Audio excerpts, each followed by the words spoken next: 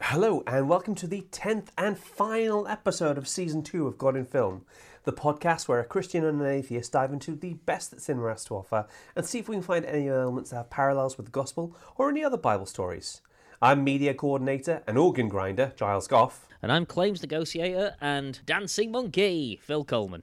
And during this time of lockdown, we'll be trying to stave off the desire to permanently volunteer at all vaccination centres by sticking on our film geek hats to analyse 2017's The Shack, starring Sam Worthington and based on the New York Times bestseller of the same name. We'll be looking at whether God is a woman, why our relationships with our dads get in the way of our relationship with God, does Jesus have a sense of humour, and why you shouldn't just go around accusing people of heresy willy-nilly.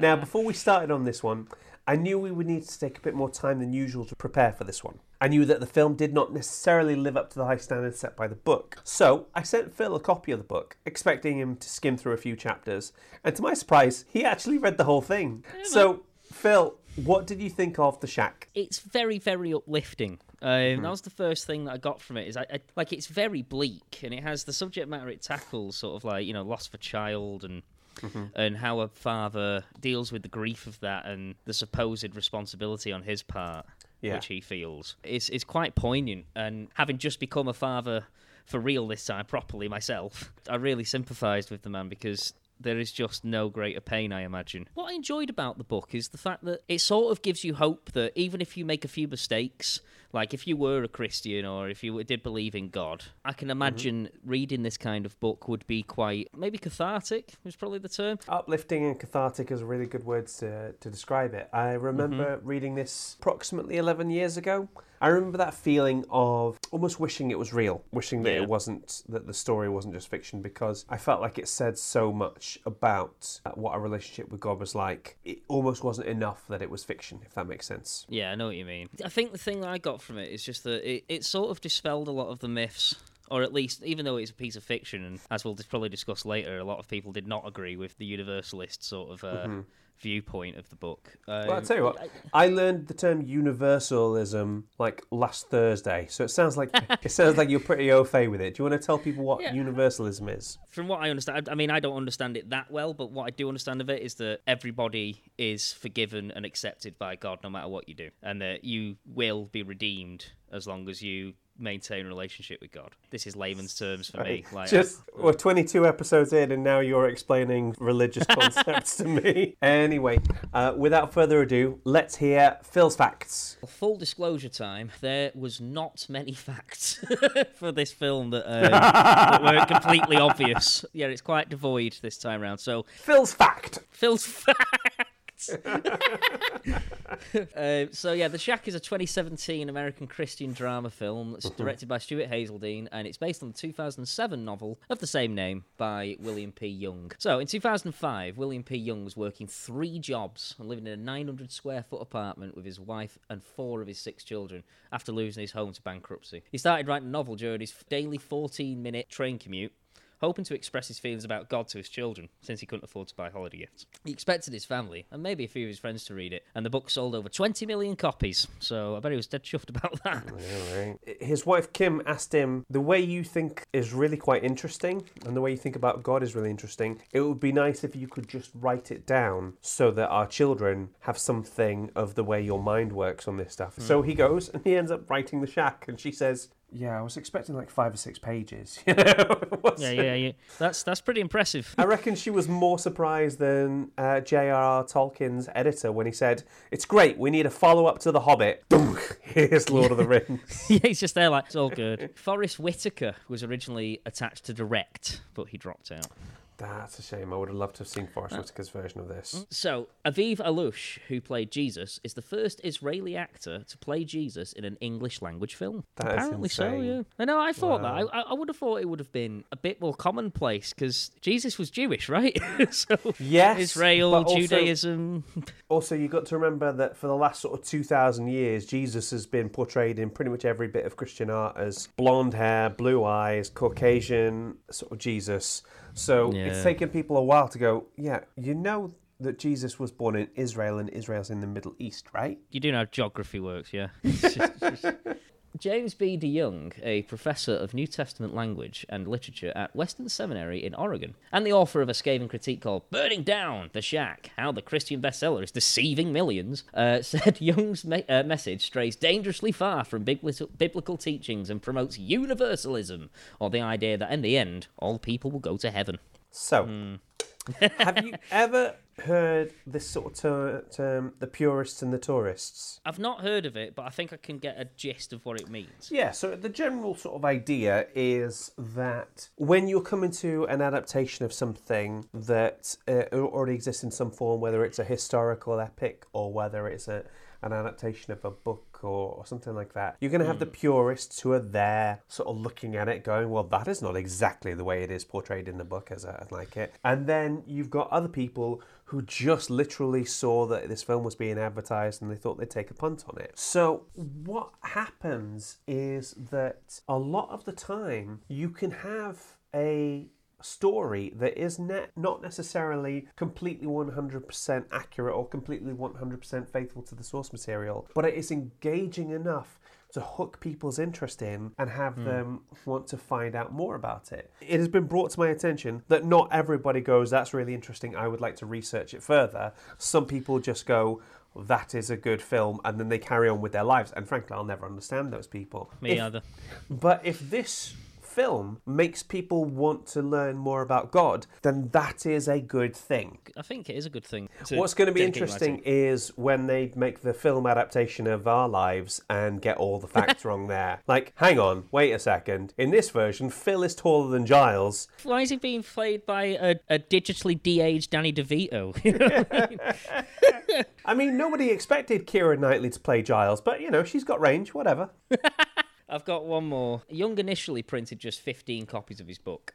Two of his close friends encouraged him to have it published and assisted with some editing and rewriting in order to prepare the manuscript for publication. And after rejection by 26 publishers, Young and his friends published the book under the name of their newly created publishing company, Windblown Media, in 2007. The company only spent $200 Canadian on advertising, and word-of-mouth referrals eventually drove the book to number 1 on the New York Times paperback fiction bestseller list in June 2008. It's quite nice to see that sort of like bankruptcy to bestseller sort of story, you know. As rags to riches stories go, self-publishing a novel, which, let's be honest, there are some bits in it that a good editor would have definitely taken a red pen to. All in all, mate, I did actually really like it, and it's obviously probably the most on-the-nose Christian film we've done so far. I was going to say, this is a little bit of a diversion from our established format, because whilst we normally take things from mainstream cinema and then find the faith parallels in there, this time we've gone and we've picked a incredibly explicitly Christian film, because in quite simple terms, how could I not talk about this one? And it's God in film, and it literally has God in the film.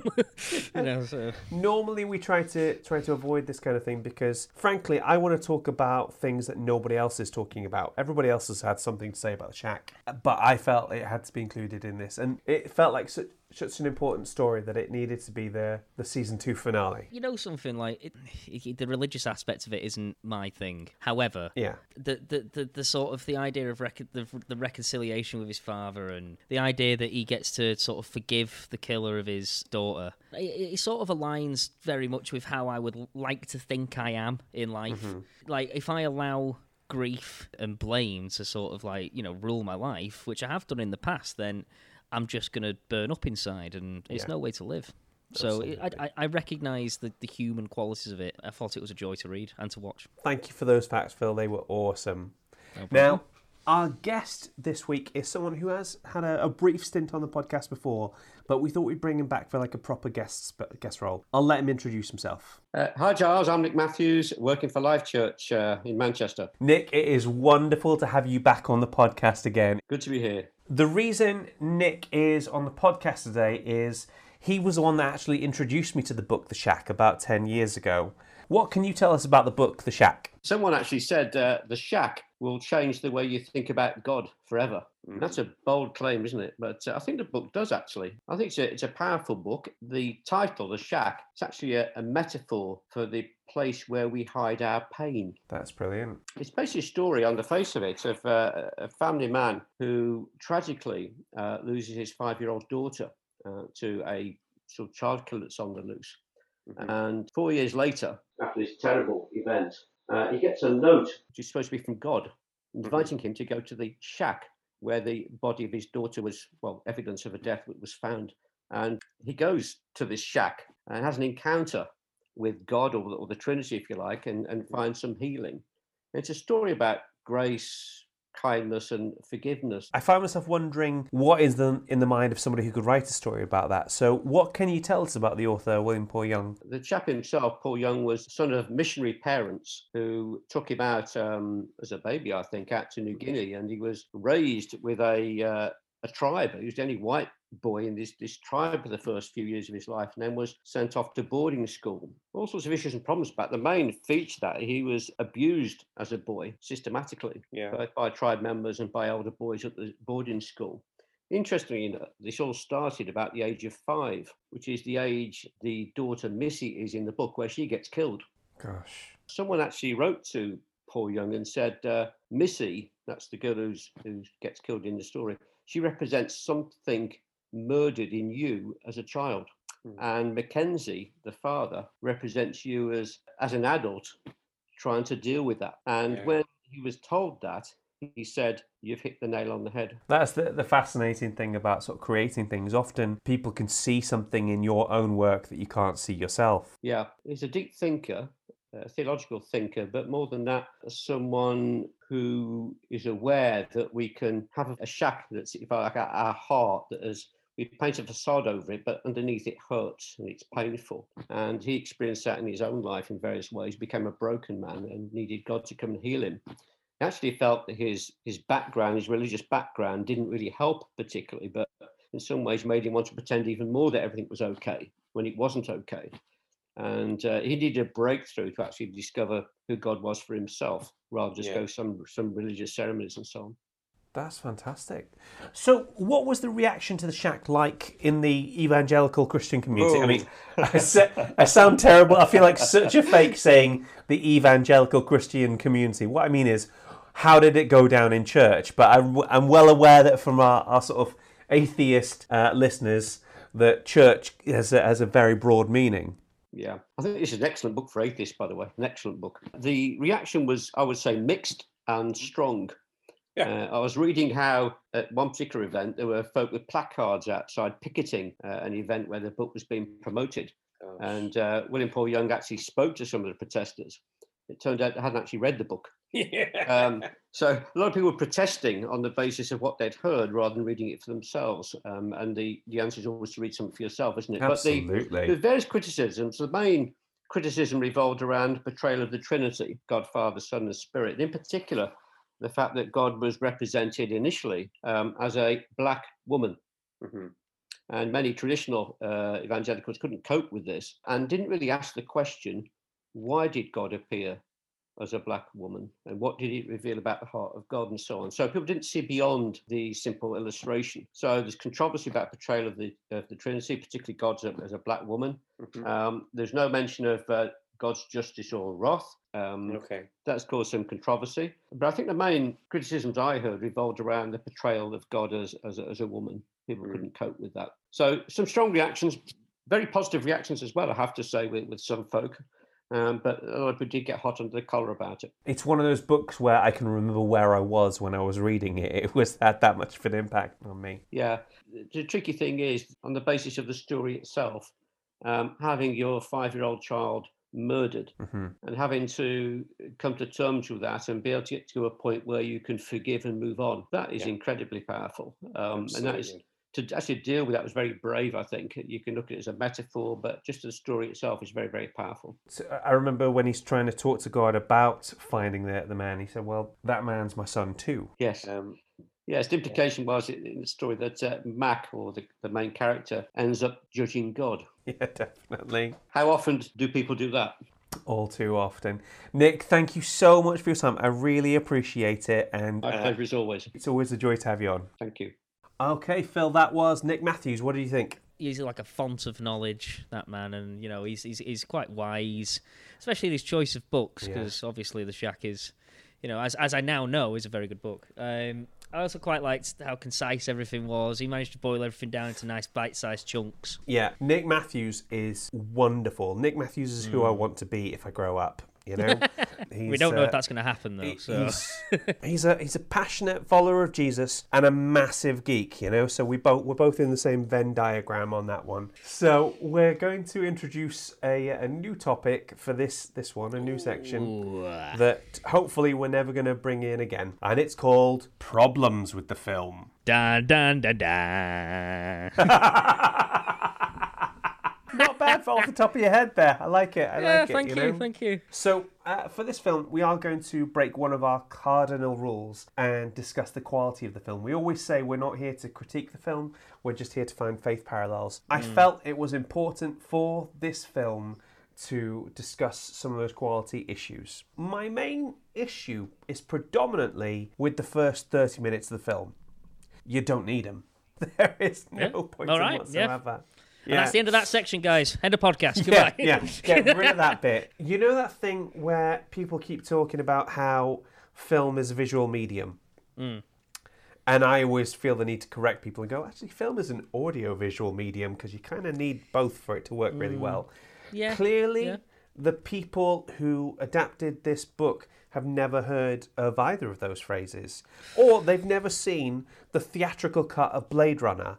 Because famously, the voiceover with Tim McGraw talking in this like slightly Midwestern Southern accent when he talks about his friend Mac and how he's trying to sound vaguely inspirational. Use Tim McGraw's shaving products. It's sort of like that. The character that he plays is Willie, which is basically short for William Paul Young. So he's effectively playing the character. In the foreword to The Shack, there's a bit where the author talks about Mac as if he's a real person. I had to do some Googling to work out that it wasn't a real person. Oh, so he's not real, right? Okay, that makes a lot of sense. Yeah. So this is within an established literary tradition of I heard this story and this is what was told to me. The entirety of Frankenstein seems to go along that basis. If you took that narration out completely, you could still get everything that's happening there. You don't need to be told it. You don't need to be talked down to it. You do sort of have to sort of spoon feed some bits of information, but usually visually,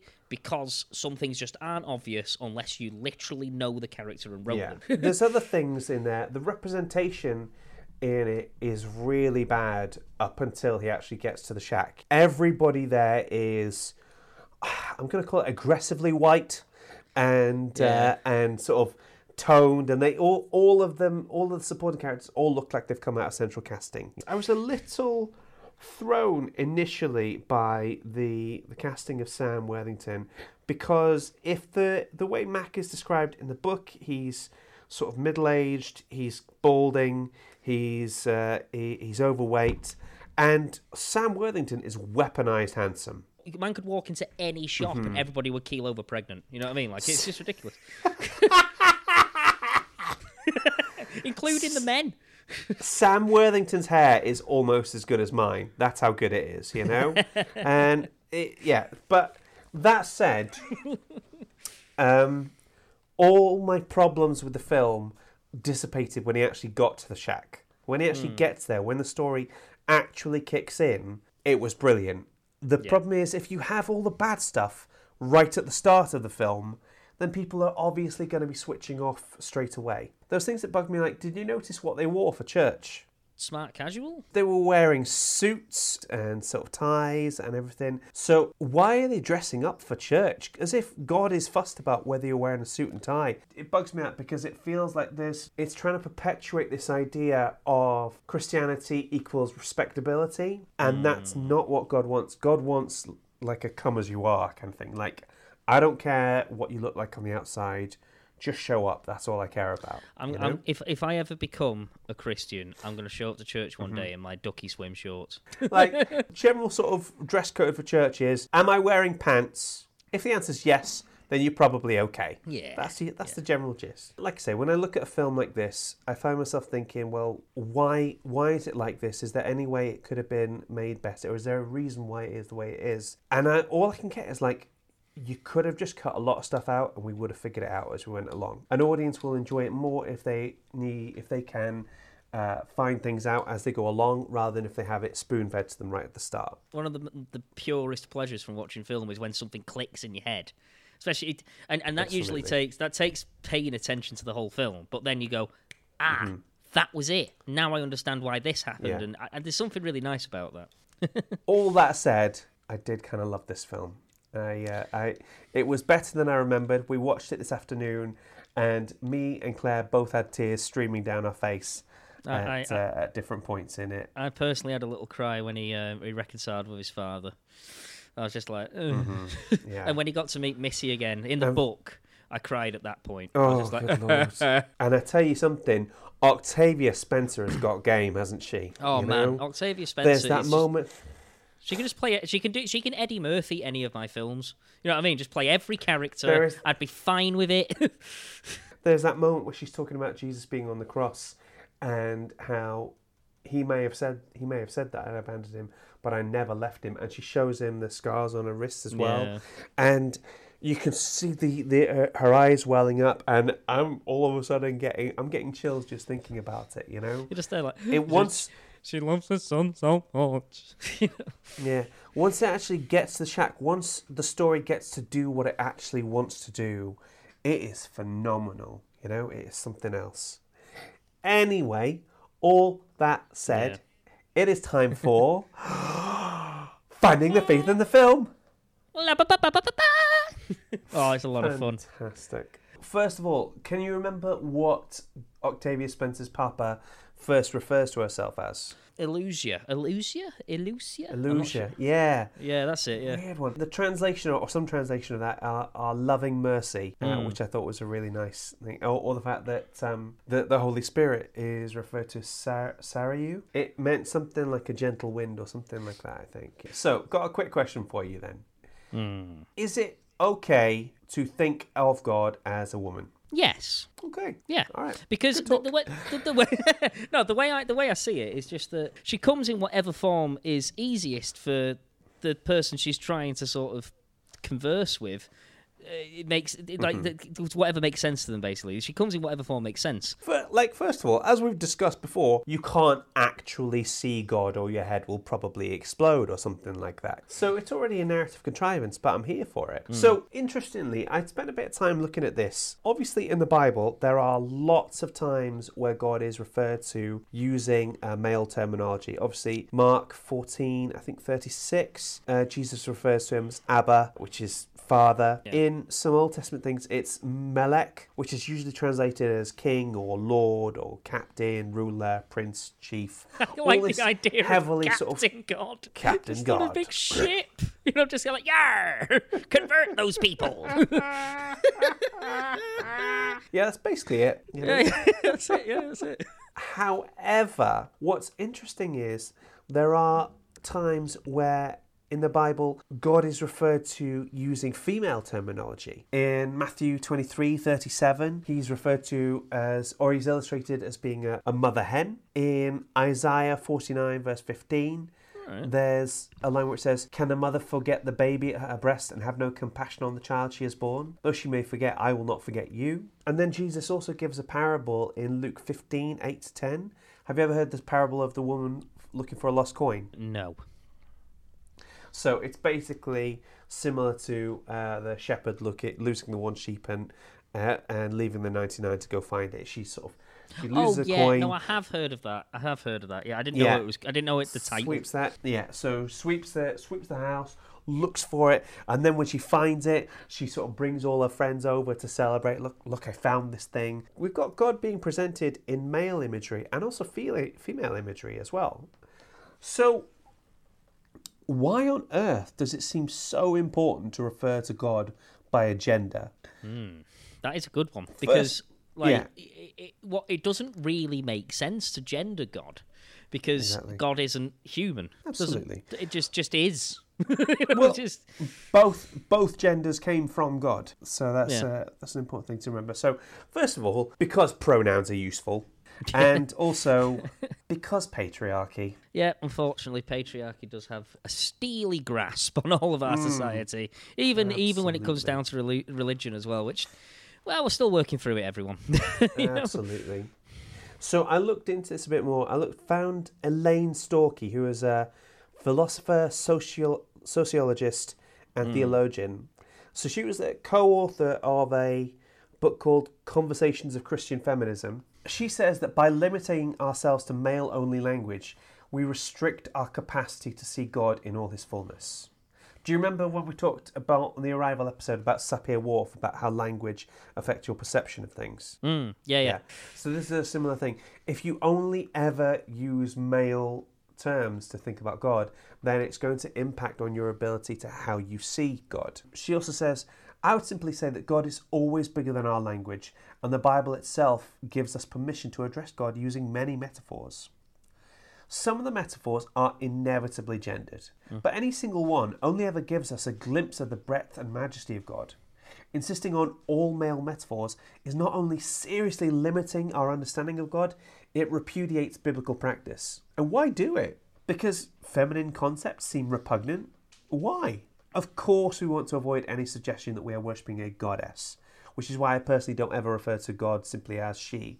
But I do draw on the feminine images for God that are already given in strict scripture. So if you refer to God as a goddess, you're kind of making the same mistake. You're kind of limiting God to just one thing. Having the flexibility of language helps you to have a better understanding of God. Like Max says in the book, like he says, like, I imagined you with a big white beard and to look a bit like Gandalf. And and I think that's how most people perceive it. But again, that comes back again to race as well, because Gandalf's a white man with a big white beard, but there's no say he was born in Israel. It's funny you said about Gandalf, because in an interview with Nicky Gumbel, William Paul Young did actually say that most people think of God as looking like angry Gandalf. Isn't that just Saruman? Yeah. It's basically just Saruman, right? Nicely done. There is a line in there where when he talks about how you're not kind of what I expected, she says, after what you've been through, I didn't think you could handle a father right now. And this led me to this question: does our relationship with our human fathers impact on our relationship with God? I guess in some ways it probably does. It, like the behaviour of your father towards you when you were younger, or maybe not even you're younger, but just in your formative years, whenever that took place, can be quite. It can craft a certain perspective. Yeah. Like, for example, my dad's a staunch atheist, and he used to tell me that he didn't used to say, I don't believe in God. He says, God does not exist. And I came to my own sort of conclusion with that in the end. Like, I sort of was inclined to believe my dad because he's my dad. You know, you want to lean on your parents' wisdom and your parents' advice.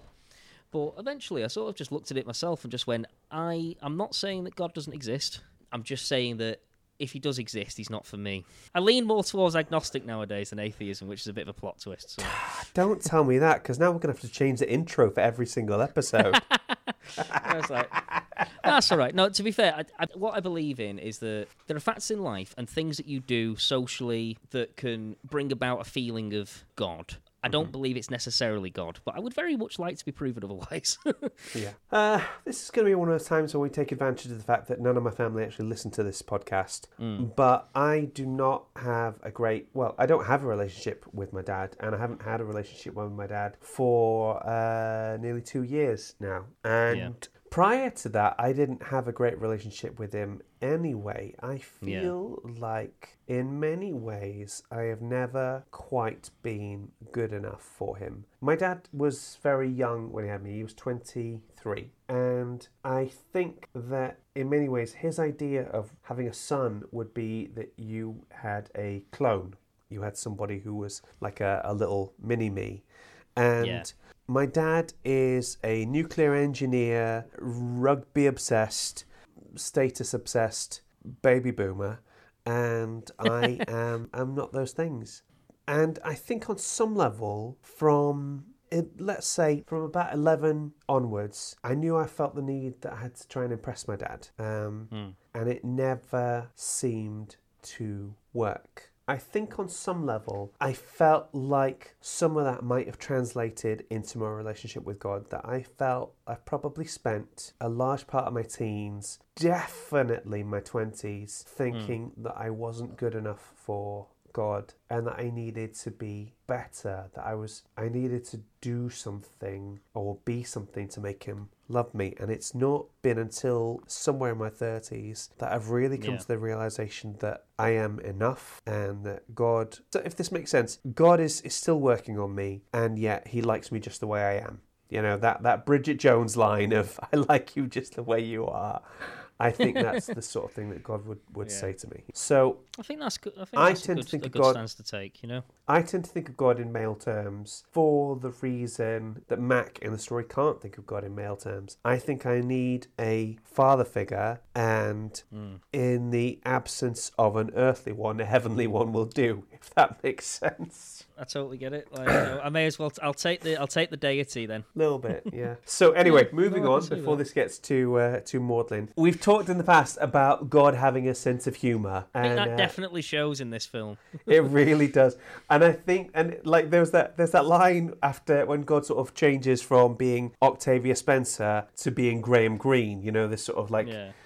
Sort of middle-aged Native American man, where Mac says to him, "Are you messing with me?" And God responds, "Oh, always." You know, he's like, I firmly believe without a hint of irony either. Yeah, like just I firmly believe that God sometimes just messes with you just because he can. Like sometimes we as human beings will bite the inside of our own mouths. There is no evolutionary reason for doing that. If I had to attribute that to anything, I would say that's God going, "Ah!" If that was the case, I would say it was definitely some other power, because I would never choose to bloody well do that. You know what I mean? So yeah, there's this line in the book, and they lost it in the film, and it's a real shame because I thought it was fantastic. It's when Jesus and Mackenzie are sitting out on the dock, and the exchange goes something a little bit like this. Jesus? Yes, Mackenzie. I am surprised by one thing about you. Really? What? I guess I expected you to be more, humanly striking. Jesus chuckled. Humanly striking?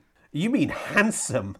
Now he was laughing. Well, I was trying to avoid that, but yes, somehow I thought you'd be the ideal man, you know, athletic and overwhelmingly good looking. It's my nose, isn't it? Mac didn't know what to say. Jesus laughed. I am Jewish, you know. I do like that. I like the sense of humour that Jesus has, because it really perfectly illustrates that he is also fully human as well as being God. Absolutely. And I love the fact that he's a little bit self-conscious about his nose. You know? He's just there like, is it my nose? Like I say, there's lots of stuff going on there, but I just found that line hilarious, you know? Yeah, I like that a lot. Did you notice when he's settling down to sleep in the shack, he opens a drawer in next to his bedside table, and do you see what's in there?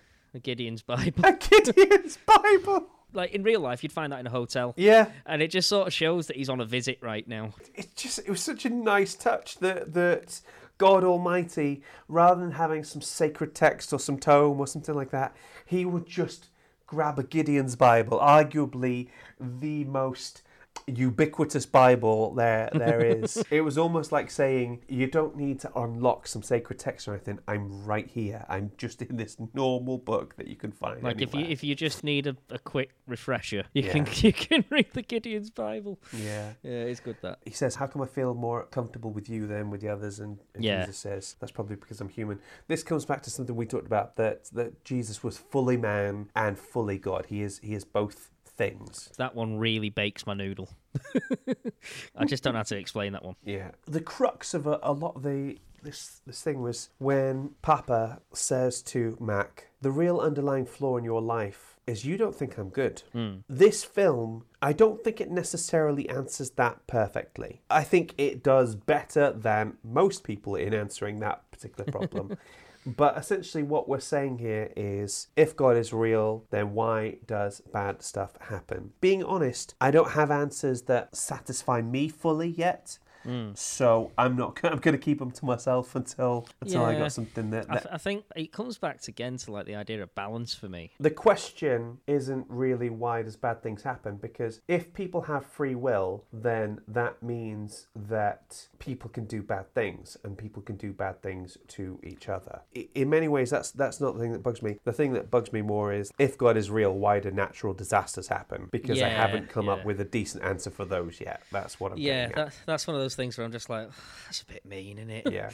You know what I mean? Yeah. Did you notice anything interesting about when God is trying to get Mac to forgive his daughter's killer? I'm not sure. Well, there's an interesting thing where he's saying, I want you to send him to hell. I want him to be punished. I want him to... And he said, okay, well, do I then punish his father, who was the one that made him a monster in the first place? Yes, punish him. Okay. All right. Do I then punish the person who made... it goes on. But the line that got me was where he says, he's also my son. The person that did this terrible, horrible thing is my son as well. And it's like, so often, when people do things that are completely, absolutely, disgustingly evil, we want to throw them away. We want to lock them up and throw away the key and pretend they don't exist. To hell with them, right? Yeah. But the uncomfortable thing about forgiveness is you have to forgive people that don't deserve it. The thing is, nobody deserves forgiveness. Forgiveness is a gift. Forgiveness isn't necessarily for the person that you are forgiving, it's for yourself. If you don't forgive, all you're doing is swallowing poison and hoping the other person dies. Damn it, Phil, I hate it when you steal my lines. That was exactly the thing I was going to go with. Yeah. That is a well-known phrase. If I forgive somebody, it is not a reflection on them. It is a reflection on my need to be right with my Father, God. And if God says I have to forgive people, and if I am not forgiving them, then I am sinning against God. And this is one of the things I really, really struggle with. Yeah. It is something that God is working on me with. Everybody's got something. Yeah. Some people are dealing with a porn addiction. Some people are dealing with being alcoholic. I am learning that there are some fights I don't need to get into, and I am still learning to forgive the people that hurt me in various different contexts. That's my journey. That's the thing I'm working on. Yeah. And it leads on to the next thing that it talked about, where Mac is holding the ladybird, which is sort of almost represents the killer. So he says, I forgive you. He opens his hand and the ladybird flies away. And then he says, I'm still angry. And God says, of course you are. You might have to do it 1,000 times before it gets any easier. And this is something that I learned a long time ago, but I feel like I keep learning it, is that forgiveness is a dynamic process. In some cases, I forgive you, and then you're forgiven, and then we move on, boom. And then in other cases, you have to keep reminding yourself. It is something that it has to become reflexive. It's something you have to choose to do, and it's difficult. Like as we've talked about in the past, that God has the power to literally forget a bad thing if somebody says they're sorry about it. We don't have that. I would give anything for that power sometimes. Yeah. We're coming on to my last point here, which is talking about accusations of heresy. When I researched this film, I found no shortage of blogs and opinion pieces that were very quick to accuse it of heresy. One celebrity pastor, Mark Driscoll, formerly of Mars Hill Church, got over 3,000 views of accusing it of 4 separate different types of history. Apparently, he later revealed that he hadn't actually read the book when he reviewed it. Obviously. And fun fact for you, this is a quote from Mark Driscoll. I recently heard 2 guys in their 20s passionately arguing over which superhero is the best of all. I took the liberty of asking them if they were single. They were. Who saw that coming? Is he just trying to get people to dislike him? Yeah, I can only assume that's what he's trying to do. Fun fact, Mark Driscoll also had to resign from his church due to accusations of bullying and financial mismanagement, and then the church fell apart. That says a lot, doesn't it? So, here's the thing. Is the theology of the shack biblically sound? Who cares?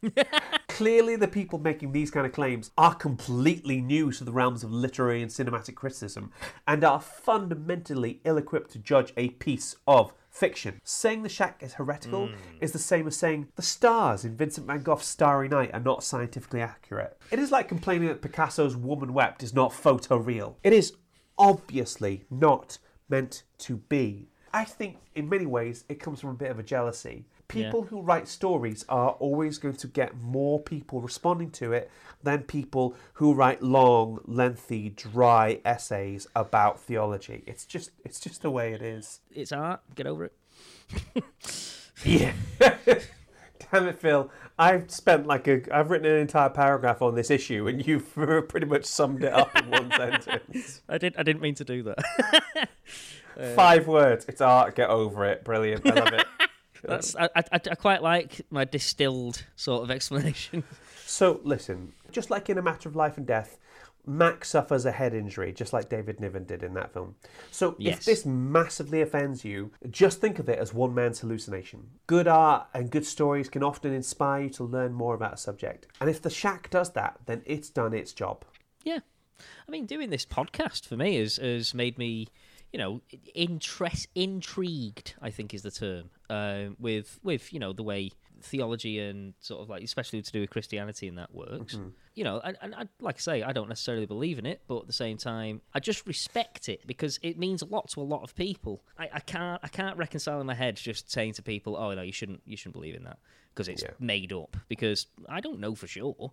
So does this story do a good job of showing a person healing from trauma? The honest answer is, I don't know. Phil, what do you think? I think you could probably take the angle that it's good therapy for the character of Mac to be able to talk all of this out and to sort of work through his feelings and start to become more of a whole person again. I feel like we're sitting in on someone's therapy session, and as with so many things, one person's therapy only needs to make sense to them. It only needs to help them to heal, and if it helps anybody else, that's great. The one thing I would say is that healing is almost always a long, drawn-out process. I wish I could get it done in a weekend. I've get it on the NHS or something like that. But all that said, I love this film. When he takes his daughter's body and it's put in the hand-carved coffin and he's still bursting into tears, it got me so hard. I think, not wishing to sound like a cliche, I think watching this film on the other side of parenthood has a different effect on you. I kind of wish I'd seen it before I was a dad. Again, I think it's still just as enriching no matter what. So there we go. That is our Finding the Faith in the Film for The Shack. We have...